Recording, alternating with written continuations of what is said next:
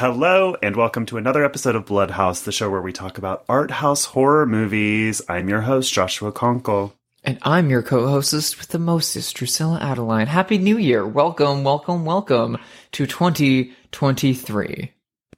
Yay! Yes, in all honesty, it is New Year's Eve as we record this, but it's the afternoon, not... What if we were recording this at 11:30 p.m. on New Year's Eve?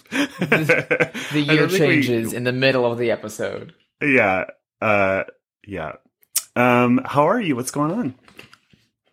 I'm doing well. I've had a great time over the holidays, relaxing, recouping, working at my house, getting, cozy sweaters and new furniture and bringing all of my vintage posters out of storage and hanging things up on the wall, really making my place feel nice and cozy and lovely. Friends have been coming over to help out and make things just look really, really stupendous. So there's a whole nun wing of my house now. My staircase is all murder mystery themed. Wow. You have so many posters. I can't believe you can curate to that level. It's not just it is posters. I've got original posters up in the murder mystery section for The Last of Sheila. I have the Mondo We Buy Our Kids print of Murder on the Orient Express. I have original posters for Clue and things like that. But then I also have floating shelves, and I'm building props from Clue to sit on the floating shelf. So I've got a little candlestick. I'm going to tie some rope into a little noose, and they're all just going to live up there for the time being. I love that. I'm really excited. I'm really this is the first time I'm living alone, so I get to build a house top to bottom, and I get to do all the little theming and stuff I've always wanted to do. I'm really excited about it. Yeah. How have you been? How was your time in my hometown? My time in Indianapolis was really wonderful. Very idyllic Christmas. I mean, beautiful neighborhoods full of houses from the 1800s covered in snow. It was just gorgeous. What a gorgeous town and time I had. Joel's family does all book Christmas because his mom was a librarian, and just to keep them from being materialistic, you're only allowed to give or get books, which That's I incredible. Of course love. That's the family for you, kid. I know. It was so cool. I loved it. I did see a movie at the Can Theater there, which is their newish and only not-for-profit art house cinema. And I know that this is a movie that you saw as well and loved as much as I did. It's the very bizarrely maligned Babylon. Damien Chazelle's Babylon, a.k.a. Cinema! I loved it. I fucking loved it. I loved it so much. I did not expect to like it as much as I did. I feel like your tweet made it seem like you were surprised to like it as much as you did. Yeah, I just loved it. And the people that I was with did not like it as much. They were both 3-star people. And I was like, this is 5 stars. I went with 2 friends, and we'd all been all 3 of us were excited to see it from when the trailers dropped. We were like, this looks like fun. It's either going to be messy, terrible. It's going to be messy, brilliant. It's going to land somewhere in between. And we sat down, and 3 hours later, walked out of the theater, and I was on top of the world, cloud 9. I had been hooping and hollering and screaming and laughing and crying and had gone through the gauntlet, and I was inspired and motivated and moved and feeling my corniest self.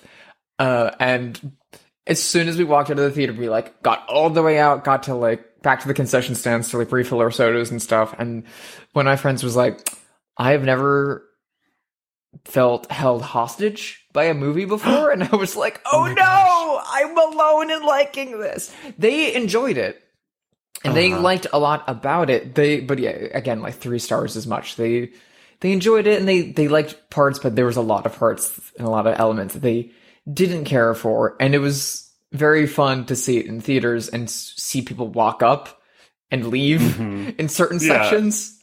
Yeah, especially near the end. There's a big sequence at the end that is very much a big sequence And I heard people grumbling to themselves as they left during that. I was like, you suck, man. I loved it. I thought it was so beautiful, that sequence that you're talking about. I thought the whole movie was messy in a brilliant way, in a way where it stuck the landing. I loved all the gross aspects of it that people have been complaining about. There's lots of pooping and vomiting and farting and stuff like that, but in a brilliant way. I just loved it. I think the messiness of it is a feature, not a bug. I think it's beautiful chaos. It's so nice to see a big movie, like a big movie. I love movies about movies. I love movies about Hollywood, especially historic Hollywood. I absolutely just loved it. And how good is Margot Robbie in it? Like, she's incredible. Oh my God. The role was originally supposed to be literally be Clara Bow, and it was supposed to be Emma Stone playing Clara Bow. And when Emma Stone dropped out, he rewrote the part entirely to be A, fictitious, and B, for Margot Robbie. And this part is for Margot Robbie. It's so good. No one else could have done it. It is so great. I don't know how you feel about this movie. I feel like you're not a Tarantino person, but I literally mentioned to my friends while we were leaving, and I was like, I can't believe that we finally got a better movie about Hollywood that's a period film starring Brad Pitt and Margot Robbie. Well, I actually really love Once Upon a Time in Hollywood, and I strongly dislike it. That's okay. But I was thinking, like, if I had like a Sunday where I had the flu or something, I would love to watch these movies back to back. Would you go chronologically? In order of when they are set. Mm-hmm. Yeah. Babylon into Once Upon a Time in Hollywood. Yeah. I think I like the ending of Babylon a whole lot better than the ending of Hollywood. I guess I would say that I do too. I don't have a problem with the end of Hollywood or Once Upon a Time in Hollywood. I know I don't want to spoil that movie, I guess, for anyone who hasn't seen it. I understand that people do, and I understand the reasons why. I just don't happen to feel that way myself. I love Babylon. It really feels like if for some reason they let Eric von Stroheim, Steven Spielberg, John Waters, and Rainer Werner Fassbinder collaborate on a film together, it would be this. And there's parts of that I love, and there's parts of that I don't love, but the overall culmination of that is just something that is so delectable and chaotic and emotional and saccharine and tasty and weird that I can't not love every bit of it.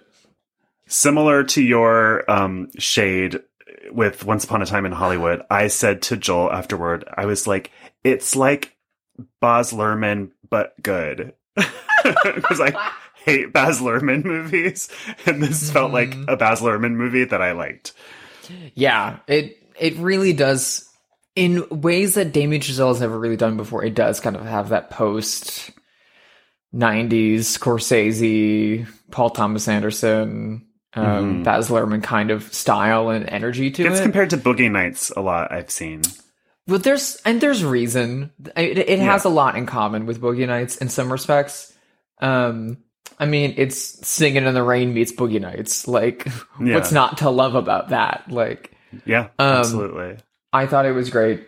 I loved it so much. I, again, don't think it is without flaws, and it is, there's parts of it that I like more than other parts of it, but as a whole, I think it's phenomenal. I think everyone should see it with your mom and dad in a big theater and have a big weird conversation after about piss kinks and Flea. It feels like people are rooting against it, or in some ways celebrating its supposed failure, or not supposed, its actual failure in theaters. And I don't understand that. I don't understand that. I feel like not a lot of people are seeing it. Yeah. I feel like it had a very bad marketing campaign. They spent a lot of their money making these really bad TikTok ads that oh really? I didn't. Everyone has hated. They're not good, and it's not the way to market this kind of movie. And, the people who did go to see it, mostly not everyone has enjoyed it the way that you and I have. Either because they think it's too corny and too melodramatic and too long, or they think it's too gross and too weird and too long. Yeah. And the middle of that Venn diagram is us who think all of that is great and perfect and lovely. And so people are just hearing, oh, it's corny, oh, it's gross, oh, it's this, oh, it's that, and then they don't want to go see it. Mm. Listeners, if you like The Wolf of Wall Street, if you like Boogie Nights, if you like Goodfellas, if you like The Aviator, if you like anything by Martin Scorsese, if you like anything by Baz Luhrmann, if you like anything like that, if you like old Hollywood, that's the other thing. A lot of people that I know that are professional film critics that are steeped in old Hollywood are hating this movie and decrying all the anachronisms throughout it. Who and cares? being like, it's not based on that person, it's based on this person. And like, it's like, that's the point. The point is that this is fiction. The people are harping on the title as if this was a direct adaptation of Kenneth Anger's book, Hollywood Babylon. It is not. Right. Hollywood Babylon has been debunked, and it's great. It's a great read. It's a great coffee table book. This has nothing to do with Hollywood Babylon other than the spirit and the idea of the quote-unquote underbelly of Hollywood at the turn of sound. Yeah. And it's great. I don't know. I loved it. Yeah. It gave me the same feeling as going to the Academy Museum for the first time, where both experiences I was like, this is going to be schmaltzy and lame and not have a lot of substance to it. And both of them I walked out crying. Yeah. Well, at similar things, too. You're like me in that, the closest thing that I have to a religion is movies. And with that comes Hollywood. I love Hollywood. I wouldn't be here if I didn't, and that to me is like divine, so I just love it. Sequence in Babylon very much about the birth of sound and the like stumbling blocks of the birth of sound. And it's a lot of such a good scene. My friends afterwards were like, "That was too long. It was so grating. It was so long. That scene could have been cut the fuck down." And I was like, "No, I could have eaten that up so much more. Please, that's the shit I want to see." And another friend of mine was like, "What kind of scene were they even shooting with that? That's not real." I'm like, "Nope, that's a Dorothy Arzner movie. Yeah, that's a real movie." Now, whenever Joel and I enter the room of the other one, we go, "Hello, college." Also, that movie is about my dog, Edie. That's her personality, is that character that Margot Robbie is playing. Oh my god. Yes. Oh my god. Never let the party die. Yeah. I loved it. I thought it was great. How it is the end of the year. Mm-hmm. We are wrapping up. Really quickly, would you like to talk about what, for you, were the most important movies of 2022? What were the big heavy hitters? New movies? Yeah. What were the what's your tops of 22? Tops of 2022, horror and non-horror. I would put Tar in there. Mm-hmm. I would put Triangle of Sadness in there. I would put this movie Babylon in there. Nope, I would put in there. I would put in Barbarian. And then also ran like kind of runner up, I think, Watcher. That was 2022, right? Yes, I did finally really watch loved that. Oh yeah, you watched this week, right? I thought it was only just okay. Oh, okay. I really liked it. So those were probably my faves. What about you? I have a nifty little letterbox list up. Okay, here we go. I've been keeping one all year. I'll do a cheeky little 11 just for Spinal Tap reasons, and because I feel bad if I don't have Guillermo del Toro on the list, because Pinocchio came in at number 11 for me. I loved it. It was great. But a big year. So Pinocchio, Nope, Pearl. Oh, Pearl was a big heavy hitter. Yeah, agreed. Glass Onion. Oh my god, I'm forgetting. God, yes.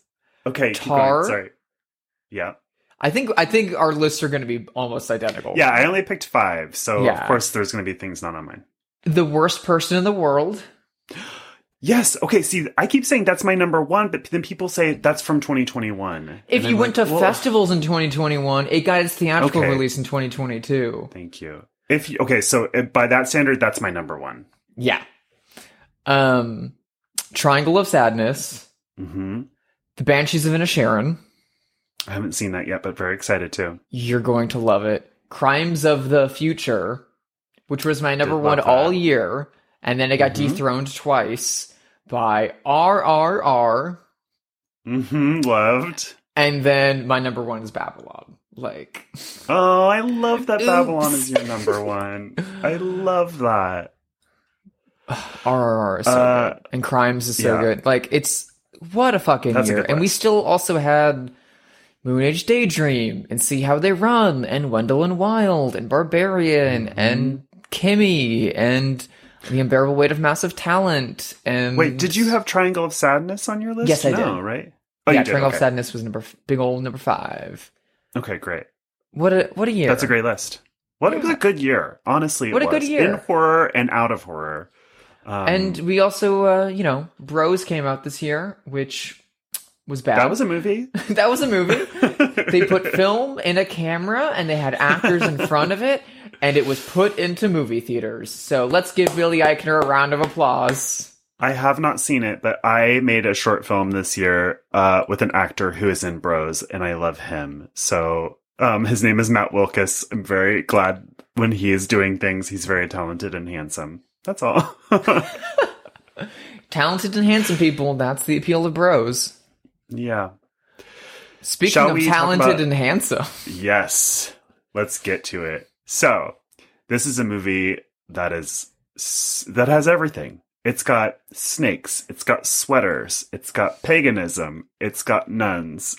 It's got snakes and ladders. It's got vintage Jaguars. It's got the ideal erotic body according to the characters of the film, i.e. the trans body.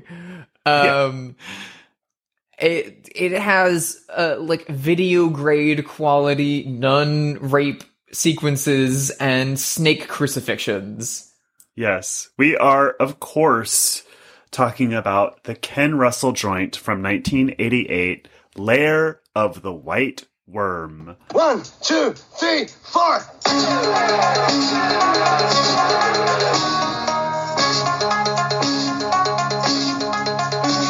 John Dobson went a-fishing once, a-fishing in the weir. He caught a fish upon his hook, he thought looked mighty queer. Now what the kind of fish it was, John Dobson couldn't tell. But he didn't like the look of it, so he threw it down a well.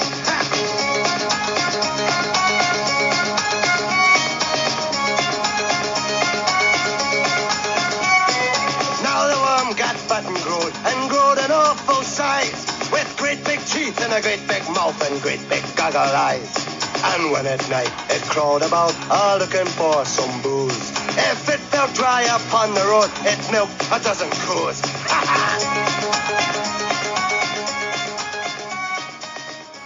Ugh. How good is this movie? Talk about a 5-star movie. This is one. I mean, from the gate. Based on a story by Bram Stoker. Yes. And it owes a lot to Dracula, because the man knew how to write one book. Yep.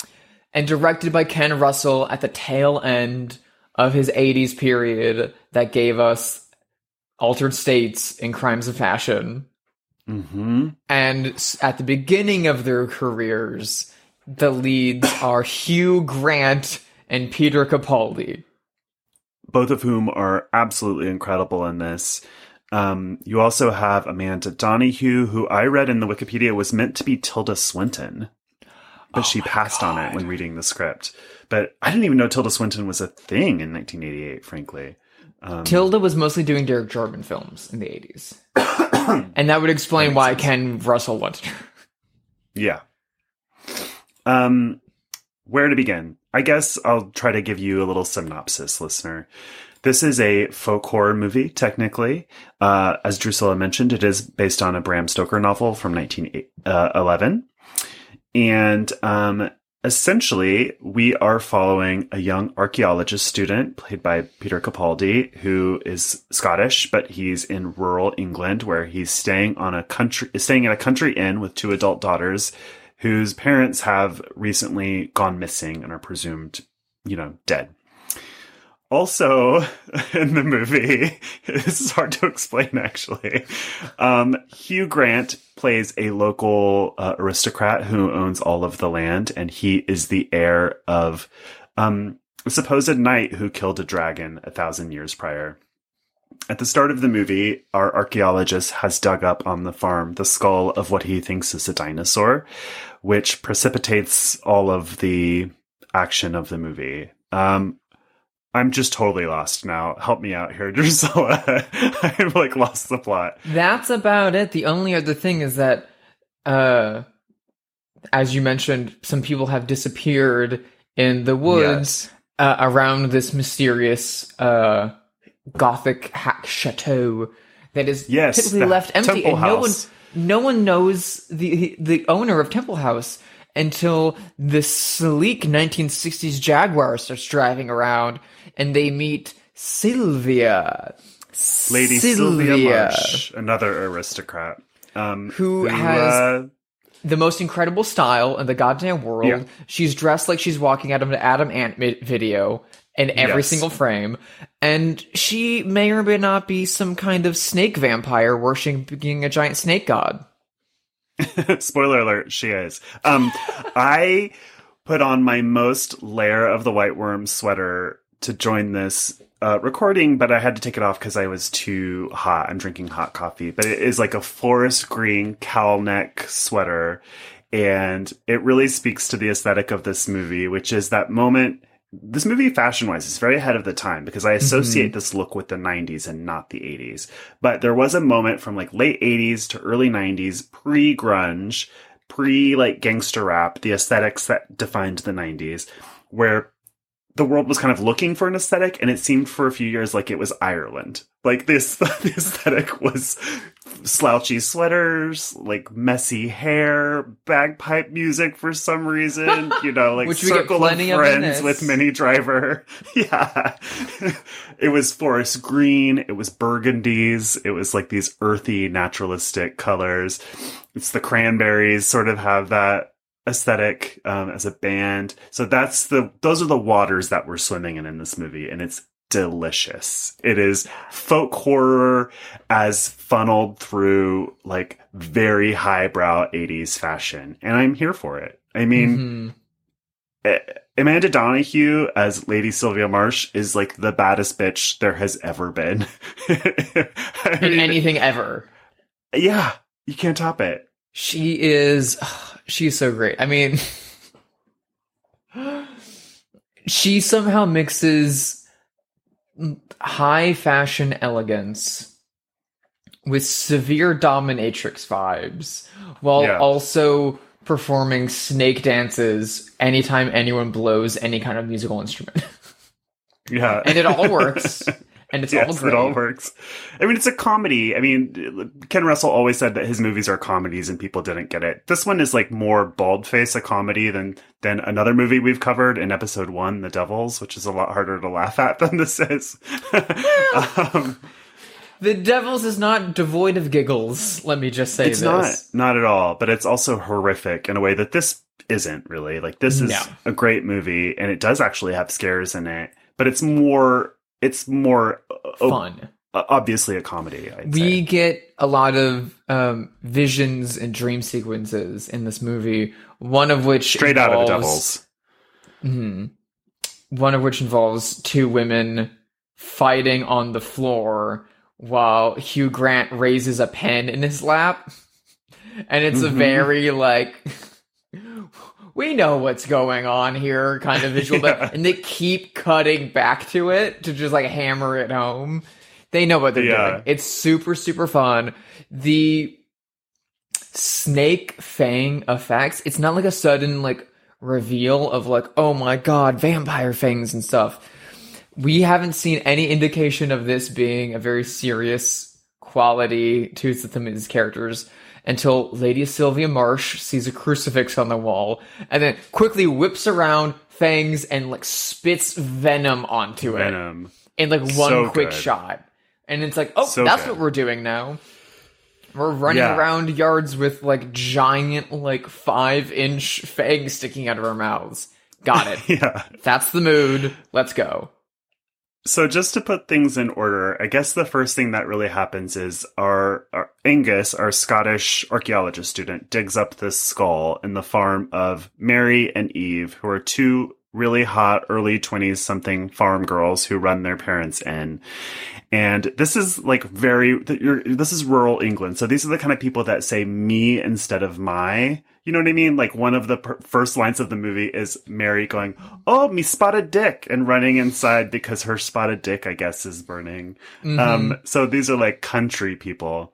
And Mary, played by Sammy Davis, who looks exactly like a 1980s Kate McKinnon. Yes, very much. Also, like, for any Gen Xers who might be listening, Emily Valentine from Beverly Hills 90210, who you might know, her name is Christina Leese, and she's on Chucky now, which I haven't seen. But in the 90s, she was like the it alt girl. She was the alt character on 90210 for like 2 years. She burned the parade float. Because she was mad at Brandon. the homecoming parade float she set on fire. So he digs up this skull. He thinks it's maybe a dinosaur skull. They're telling him it's a cow, but it's definitely not. And we learn that this was the site of a convent 1,000 years ago when the Romans were in this land. This used to be a place called Mercia. So that's what sets us up. But it's also the same day as the local lordship's annual party. This is Hugh Grant. So they go to Hugh Grant's mansion and they have a big celebration with the hottest band ever, sort of like Dexy's Midnight Runners. Meets the Pogues. They're called the Tossers, which is even better. Playing the song of the Dampton Worm. And they have a giant worm puppet come out. So and it's cool. Beautiful. And Hugh Grant just casually, like, limp-wristedly, like, touches it with his sword, and it, like, falls into 2 pieces. Yes, it splits in half. So this is a celebration that they have every year for the local people. The rich people do this, his family, I guess. And it's to celebrate the story that his great-great-great-great-great-great-great-great-grandfather slew the local worm dragon. And, It's based on a real folklore, actually. Yes. The Lambton worm from Durham in northeast England. Yes. And of course, they very quickly changed it to Dampton, which sounds nothing like Lambton. Don't you dare accuse them of anything else. I feel like the Lambton worm is probably public domain by now. It's probably safe. So two quick Russell things said about that, which is I really want to design a Dampton worm cocktail based on this movie that is like the electric green of the snake venom. Yes. I want to make this. Could it have gummy worms inside of it? Like a gummy worm as a garnish? Yes. Well, she like pours them like drinks with absinthe and stuff too. So I want to find a way of making a very like poisony kind of snake venom cocktail for this movie. I want to design this. The other thing is that the history of the Lambton worm, the year after this was made, this came out in 1988. In 1989, Anthony Schaefer, who made another incredible British folk horror movie, The Wicker Man, wrote an entire screenplay called The Loathsome Lambton Worm, intended to be a sequel to The Wicker Man. Ooh. About this legend. Is that a coincidence? It's a coincidence that it was being worked on at the same time, around the same time. Yeah. That's what it is not a coincidence that it didn't happen because this movie happened. Yeah. Yeah. Well, Ken Russell had always wanted to do an adaptation of Bram Stoker's Dracula, and then somebody, I think the producer was like, well, why don't you just do a different Bram Stoker property? So this is the one. Although Ken Russell felt that the novel was pretty disappointing. It's like, he's like, your point. He was like, Bram Stoker made one story, and there's one good version, and then there are like copies of copies of copies, and this is one of the copy of a copy of a copy. So he really improved it in his own words, and part of that was by using the story of the Lambton Worm, incorporating that into this. So yeah, that's the history of it. We could talk about the score. The score is really surprising. It's like jazz music. It reminded me very much of Audrey Horne's theme in the show Twin Peaks. It's kind of got a David Lynch vibe There's about it. There's a lot of Twin Peaks vibes to this movie too. Yeah. Again, very ahead of its time aesthetically, it's not very 1988. It's very 1991, 1992. So it's a good ways ahead of its time. Well, visually, it's just super, super gorgeous. And the cinematography is stunning. There's wonderful, wonderful use of wide-angle lenses throughout the movie that remind me so much of what the Coen brothers would eventually be doing in the late 80s and early 90s. That are really ahead of its time. And again, it's like Ken Russell's career changed and reformed multiple different times. For a long time, he was just doing these gorgeous, like, kind of queer melodramas, like Women in Love and The Music Lovers, and a lot of stuff that he was doing at the BBC. And then we get The Devils out of fucking nowhere the same year that he starts making his transition and doing his insane musicals. So we get The Boyfriend the same year as The Devils, and The Boyfriend is like a nearly 3-hour-long G-rated musical about people putting on a musical. And it's great, and it is like the polar opposite of The Devils. And they were made at the same time. And then that's when we get Tommy and Litzomania and Mahler, which there's a nod to Mahler in Lair of the White Worm. Hugh Grant has a book of on Gustav Mahler. Same with... So I feel like Lydia Tarr would appreciate that. I feel like she'd be a big fan of Lair of the White Worm. And then, again, like, after like a series of those, we get another inflection point in his career with Altered States, and in 1980, and he starts discovering like early video technology and using that to create these insane surreal sequences. And it's, a very like drastic visual degrade from 35 millimeter into these video sequences, but the way he's able to drop in and out effects and backgrounds to create these really like lavish, insane sequences that feel like ripped from the most rejected MTV music videos possible, shoved into these big art films, is incredible. It's cool. It really works. And it's probably on display best in Lair of the White Worm. Yeah, and I did feel like it was cool to see some of the devils in here. So some of these sequences are nun orgies, basically. You get Roman soldiers having sex with nuns. You get the snake on the cross. They're straight out of the devils, but now in this sort of video art aesthetic. I maybe you're closer to like art snob circles than I am. Do you think that Ken Russell gets his due? It seems to me that he's not considered quite up there in the pantheon of great directors with, your Scorsese's, your Lynch's, your like all of these art house people. Do you think that that's true? And if so, why not? It's a real shame because he should be. He should be on the exact same plane as Ingmar Bergman and Agnes Varda and Jean-Luc Godard and the really challenging filmmakers of that era. Like I would place him with like Brian De Palma, maybe, like those two. Yes. I think, for my money, personally, and I'm, an American Midwesterner, I think Ken Russell is the most important cinematic voice to come out of England since Powell and Pressburger. Wow. Okay. By like a long shot. English filmmaking is incredible and amazing, and it's, you know, a whole history of great film and great art that we don't acknowledge enough in America. Mm-hmm. But even within that, Ken Russell's not acknowledged enough as being truly the mad genius that he is.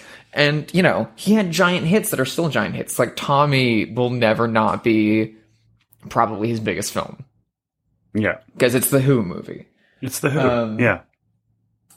But it's a real shame because, you know, there's, like, Women in Love is just, like, a straight-up art film. It has more to do with early David Lean films than it does with The Devils or Lair of the White Worm. And it's gorgeous and super powerful in its own right. And he has that string of movies that are only appreciated by the, like, we'll say art snob community. But those people, more often than not, don't want to go watch and appreciate The Devils and Altered States. Yeah. And so it's really odd because he has, like, a cult following from horror and genre communities for his 80s output. And then he has a cult following from music fans for his 70s output. And from 60s output for his, by his, you know, kind of art snob fans. But it's all the same. It's all the same voice. It's the same ideas being flown through. And talking about the art of cinema and talking about art house, and it's the exact same conversation we were having about Babylon, is taking the beauty with the grotesque in equal measure, is like not looking at genre and accepting this all as like parts of a whole. I really wish that more Ken Russell movies would be made available in the US. I really want to see horror again.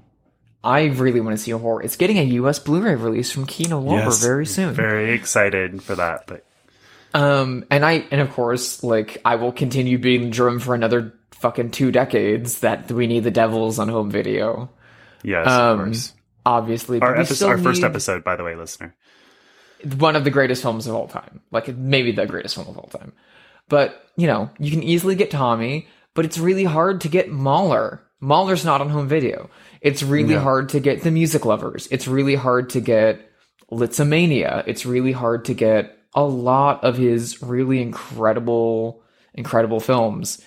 I would love to see them made fully available. Put them all on the Criterion channel for streaming access. Let's get them on disc. But also, I would love for someone to program a retrospective of his work here in Los Angeles, separating them from genre ties. Put The Music Lovers on a double bill with Lair of the White Worm. Yeah. Play Rainbow or Horror or Salome's Last Dance with Women in Love. Play The Devils with The Boyfriend. Like, smash them together, because they're all Ken. Like, that's his thing. Yeah. You can't separate them. I was trying to think of something to pair with this for a double feature, and I couldn't think of anything that's like this. I mean, it's so unusual and special. It's really the use of camp and style and sexuality and humor and horror in this. It's really, really hard to find something that hits the same tone. Yeah. Which is why this is a hard movie to kind of sell people on. I had friends over last night, and I was kind of like, oh, I forgot to watch the movie for the podcast this week. Let's put on Lair of the White Worm. This will be fun. It's streaming on the Criterion channel. It's probably streaming on like 5 other places too, thankfully. Let's go put this on. One of my friends was crazy into it. Everything that happened, every new costume, every new set piece, every new hallucination, she was all over. My other friend, who is much more of an art snob, much more into art house cinema than genre cinema, was just like really put out and really just like had no clue what he was watching, didn't know how to process it, found it goofy and not in a like intentional way, thought it was just kind of like stupid. And it's really odd and a shame because this movie's fucking great. The closest thing that I could think to pair it with is from 1989, and also a kind of warped readaptation of an existing horror property. Steven Saidian's Dr. Caligari. Oh, I've never seen the 89? 80s version of... Yeah, I've never seen the 80s version of that. It has a very similar attitude towards sex and horror, a very similar attitude towards camp humor and the genre space, and an absolutely out-of-this-world costume and set design and performance style that is very arch, that is very stylized, and you either love it or it's just not for you even remotely. Yeah. So Ken Russell did show the actors scenes from Oscar Wilde's The Importance of Being Earnest and said, that's how I want your performances to be. So they are over the top comic performances. They're very intentionally doing like British drawing room comedy. And it's great. It's so fabulous. The closest that I could think of for a pairing, by the way, was Cemetery Man, which we've also covered. Cemetery Man would be very good with this. It's not a perfect one-to-one, but it's like the best that I could do. To get back to the story of this movie, I guess, there is a break in the case of the missing parents. So our four young people, the Scotsman, the nobleman, and the two girls, are investigating that while we follow Lady Sylvia Marsh, the glamorous snake vampire woman, as she preys on a few victims. First, a policeman, which is a great scene, but then like a Cub Scout, I think. I don't know what he is. He's like A Boy Scout.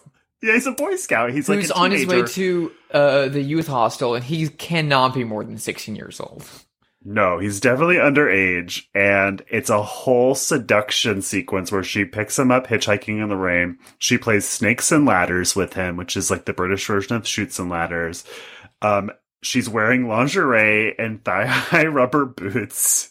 And then she takes him to a hot tub and like very clearly is going to fuck him, at least in his mind. And then she bites his dick. Her fangs come out and she bites his dick off camera. And that was the first like jump scare that I had in the movie. It really scared me. There's a lot about phalluses in this movie. Oh, a surprise to no one. Ken Russell loves dick. Loves a boner. if anyone who hasn't seen his film Lithomania with Roger Daltrey as Franz Liszt, that movie, like every like column is a penis, every sword is a penis. Like the set and production design is just dick. It's I love him so much, and part of that is really, really strong. In this movie, they find cave drawings in a cave that is connected to where some people have disappeared, and that might be connected to Lady Sylvia's manor. They're like simple cave illustrations of like stick figure women with long phalluses. And Hugh Grant and Piero Capaldi find these, and they're both like, the ideal body, the peak pleasurable form. And it's like, okay, This is chaser time, guys. Trans women superiority. And at the end of it all, Lady Sylvia whips out the most monster, terrifying dildo this side of 7. Pointed dildo. That has to be screwed on and off. Yes, it is a sort of strap-on pointed wooden dildo. It is for the ritual of sacrificing a virgin. One of the girls is presumed to be a virgin and is going to be fed to a giant snake, which is, I guess, spoiler alert, she is in a snake cult. There is a real white worm, and it's been alive all this time down there in those caverns. And one of my favorite parts of this entire movie, and parts of Ken Russell's adaptation, and part of her performance, is the way that Lady Sylvia commits to the absolute bit of snakes. Everything in her life is snake related. Like her 60s Jaguar looks like a snake. She dresses and moves like a snake. She plays snakes and ladders. It literally reminds me of the line from Suspiria of people whose names start with the S are the names of snakes. Yes, there's an iconic scene in this movie. It's on the key art for the movie, the cover art, where Hugh Grant decided he's going to lure her to his house. So he puts speakers all over his house and puts on snake charming music. And then she pops out of a basket like a snake. And one wonders why she was hanging out in a basket, but we'll let it go. Because presumably she's now charmed and hypnotized, and she starts to involuntarily dance her way over to his house.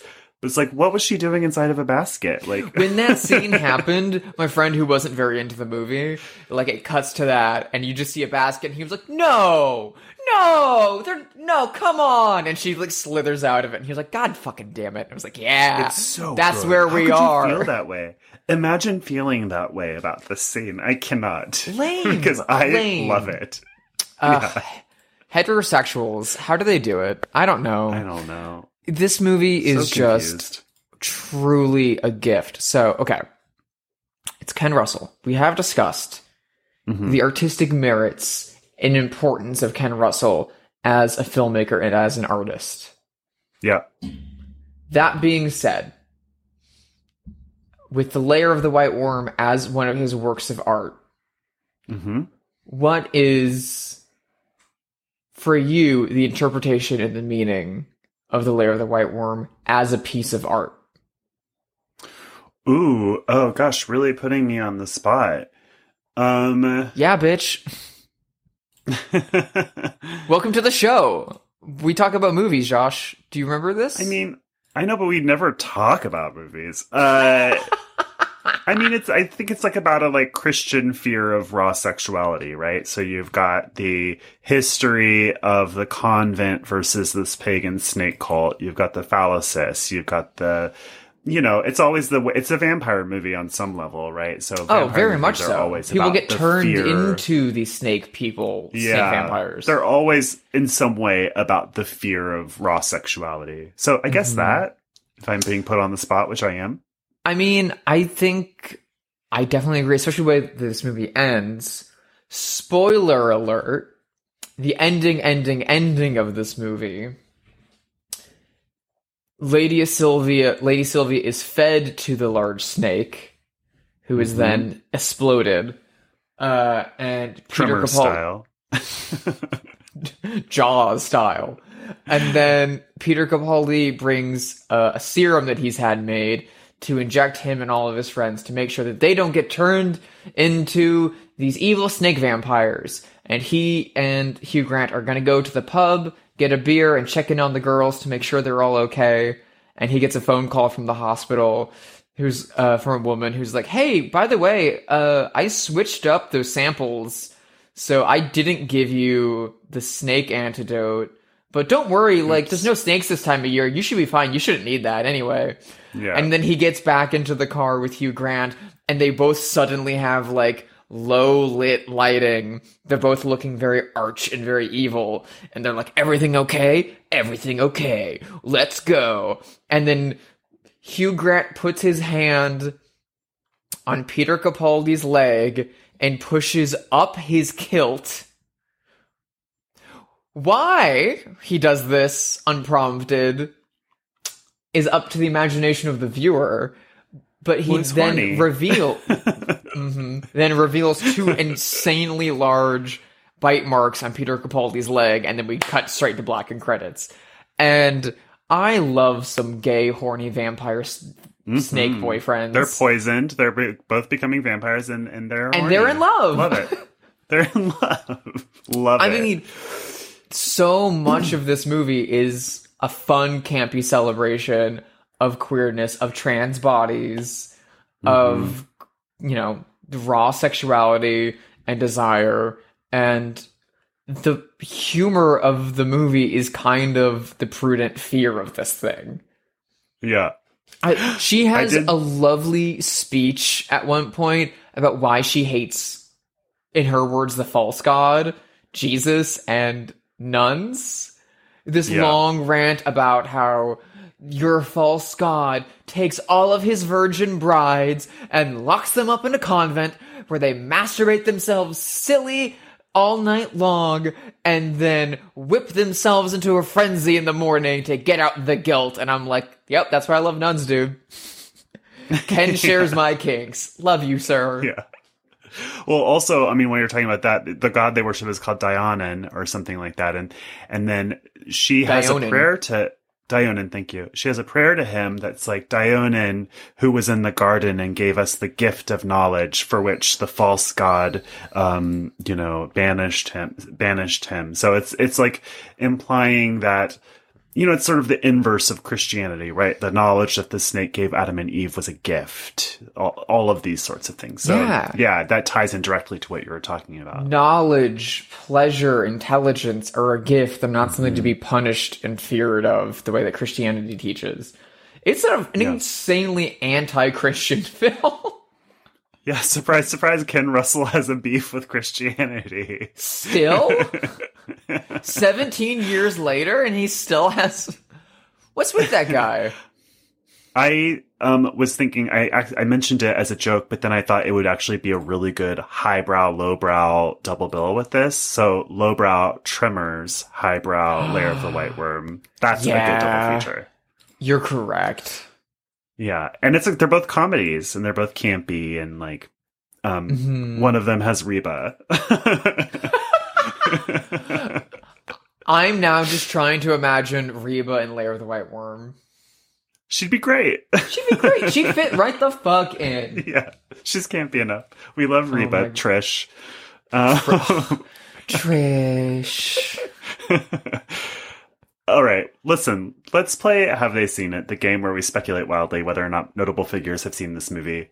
I've mentioned this person earlier. Do you think that Tilda Swinton has seen Lair of the White Worm? I don't think so. However, I like to imagine that a few years after this came out, or maybe even like a few decades later after Ken Russell died in the mid-2000s, she finally went back and watched it and was like, fuck, I should have done that. Damn it. What a fool. What a fool I was. That's crazy pants. I mean, she had to go do Edward II for Derek Jarman or whatever Derek Jarman was doing at the time, so... Yeah, I mean, I love Derek Jarman, of course, but she's been in some real turds of movies, so I don't know why she couldn't do Lair of the White Worm, but okay, Tilda. All right, honey. She would have done a lovely little snake dance. However, Amanda Donoghue is so great. Incredible. That I'm pleased to have her. And hopefully Tilda can enjoy Amanda's performance all these years later. The one that I want to know, someone who has also adapted the great works of Bram Stoker, but we also know is a sex nerd because he hates other art house sexy movies. Do you think enemy of this podcast, Francis Ford Coppola, has seen Lair of the White Worm? First of all, he's not enemy of this podcast because he hates Crash. He might as well be. But we love Bram Stoker's Dracula. We'll do it eventually. We do. It's one of my favorite films ever made. It's his best work. So we The can't Godfather be hate damned. Dracula's where it's Although at. Do you think he did hate David Cronenberg's Crash because it was too horny. That's what I'm saying. I do think that he has seen this, and I don't think that this is too horny for him. I'm going to give him some credit. Okay. Because this is not a challenging kind of horny like Crash It's fun, right? inviting horny. It's fun, basically like Rocky Horror Picture Show horny, like Yes, celebratory, but innocent enough. So I'm going to say that he's seen this because he probably sees everything. And I think that he would like it. I think he's cool enough for this, actually. That's my hot take. That's, you know what? Fair. What do you think that he has seen this and likes it? I feel like he hasn't seen it. However, I feel like Roman Coppola has seen it, and I feel like Roman Coppola loves it. Roman Coppola, of course, the director, his son, and who worked on Bram Stoker's Dracula for his father, doing a lot of the special effects work. Well, listen, while we're talking Coppola's, might as well throw Sophia in there. What do you think Sophia thinks? Yeah, has Domino seen it? I do not think Sofia Coppola has seen this movie. I feel Are you like a fan of Sofia Coppola?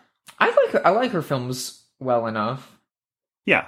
Me too. I like That's how Virgin I feel. Suicides and I like Marie Antoinette. Mhm.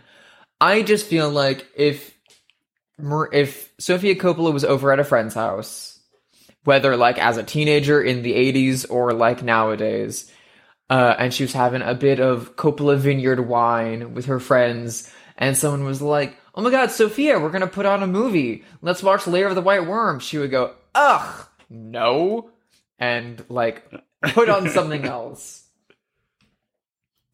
That's my speculation.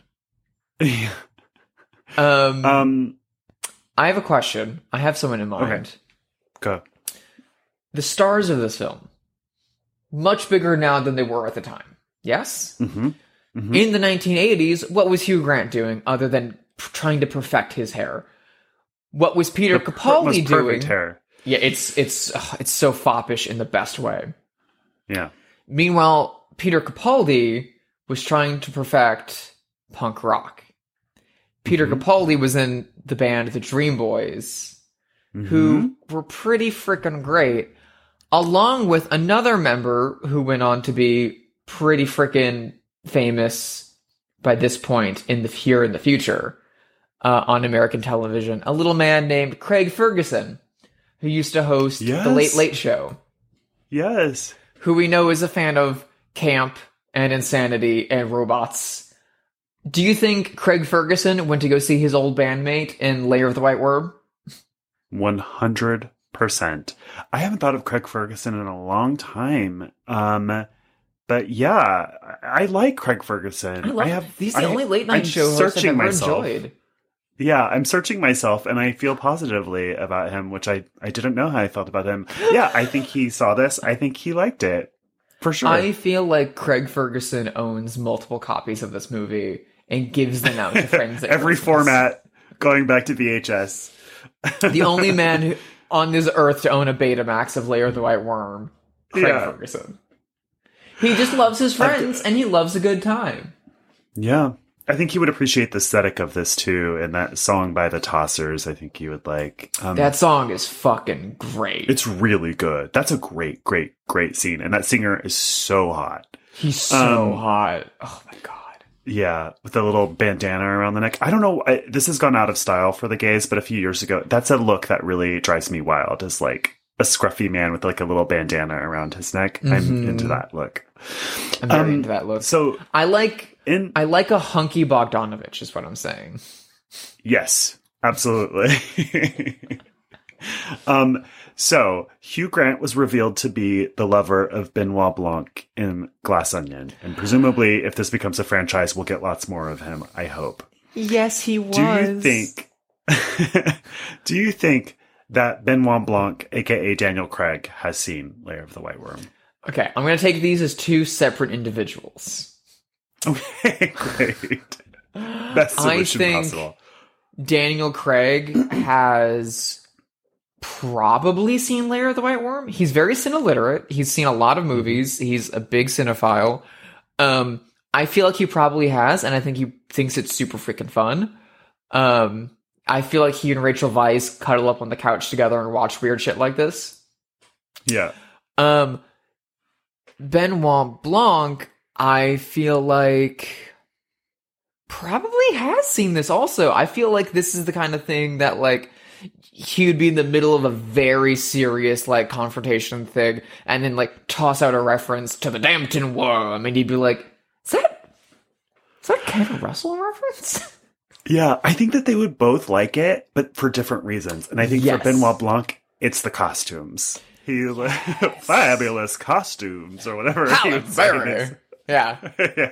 I feel like they would also have very different favorite Ken Russell films. I feel like Daniel Craig would love Altered States and would love Litzomania. No, I take that back. Daniel Craig would love Altered States and Crimes of Passion. I feel like, and maybe Women in Love. I feel like Benoit Blanc would love Litzomania and would love Mahler. He would love the music ones because he is a theater boy at heart, as we've learned from him singing scene in Sondheim and Knives Out. Yeah. Well, listener, that's it for this episode of Bloodhouse. Thank you so much for listening. You can email us at bloodhousepod@gmail.com. You can follow us on Twitter or Instagram, bloodhousepod. Drusilla, where can people find you? I am not on Twitter. You can't find me there even remotely. But you can find me on Instagram at HydeSister, HYDESISTER. My art and my work is over at sisterhydedesign.com, and I'm on Letterboxd. Just search for my name. You'll find me, and you'll find all the weird little shit I've been watching lately. Josh, what about you? Where do you lurk on the interwebs? I'm at Joshua Conkle on Twitter, Instagram, and Letterboxd. Now, we have a few special episodes coming up because our 1-year anniversary is fast approaching. However, next week is our 50th episode, which is pretty big too. So, Drusilla, what are we watching for our 50th? Well, we have gotten so good at summoning gigantic white worms that it might be time that we go back, hone our skills, and try to become better practitioners by watching Robert Eggers' The Witch. Wouldst thou like to live deliciously? Cannot wait for that. See you next week. Thank you.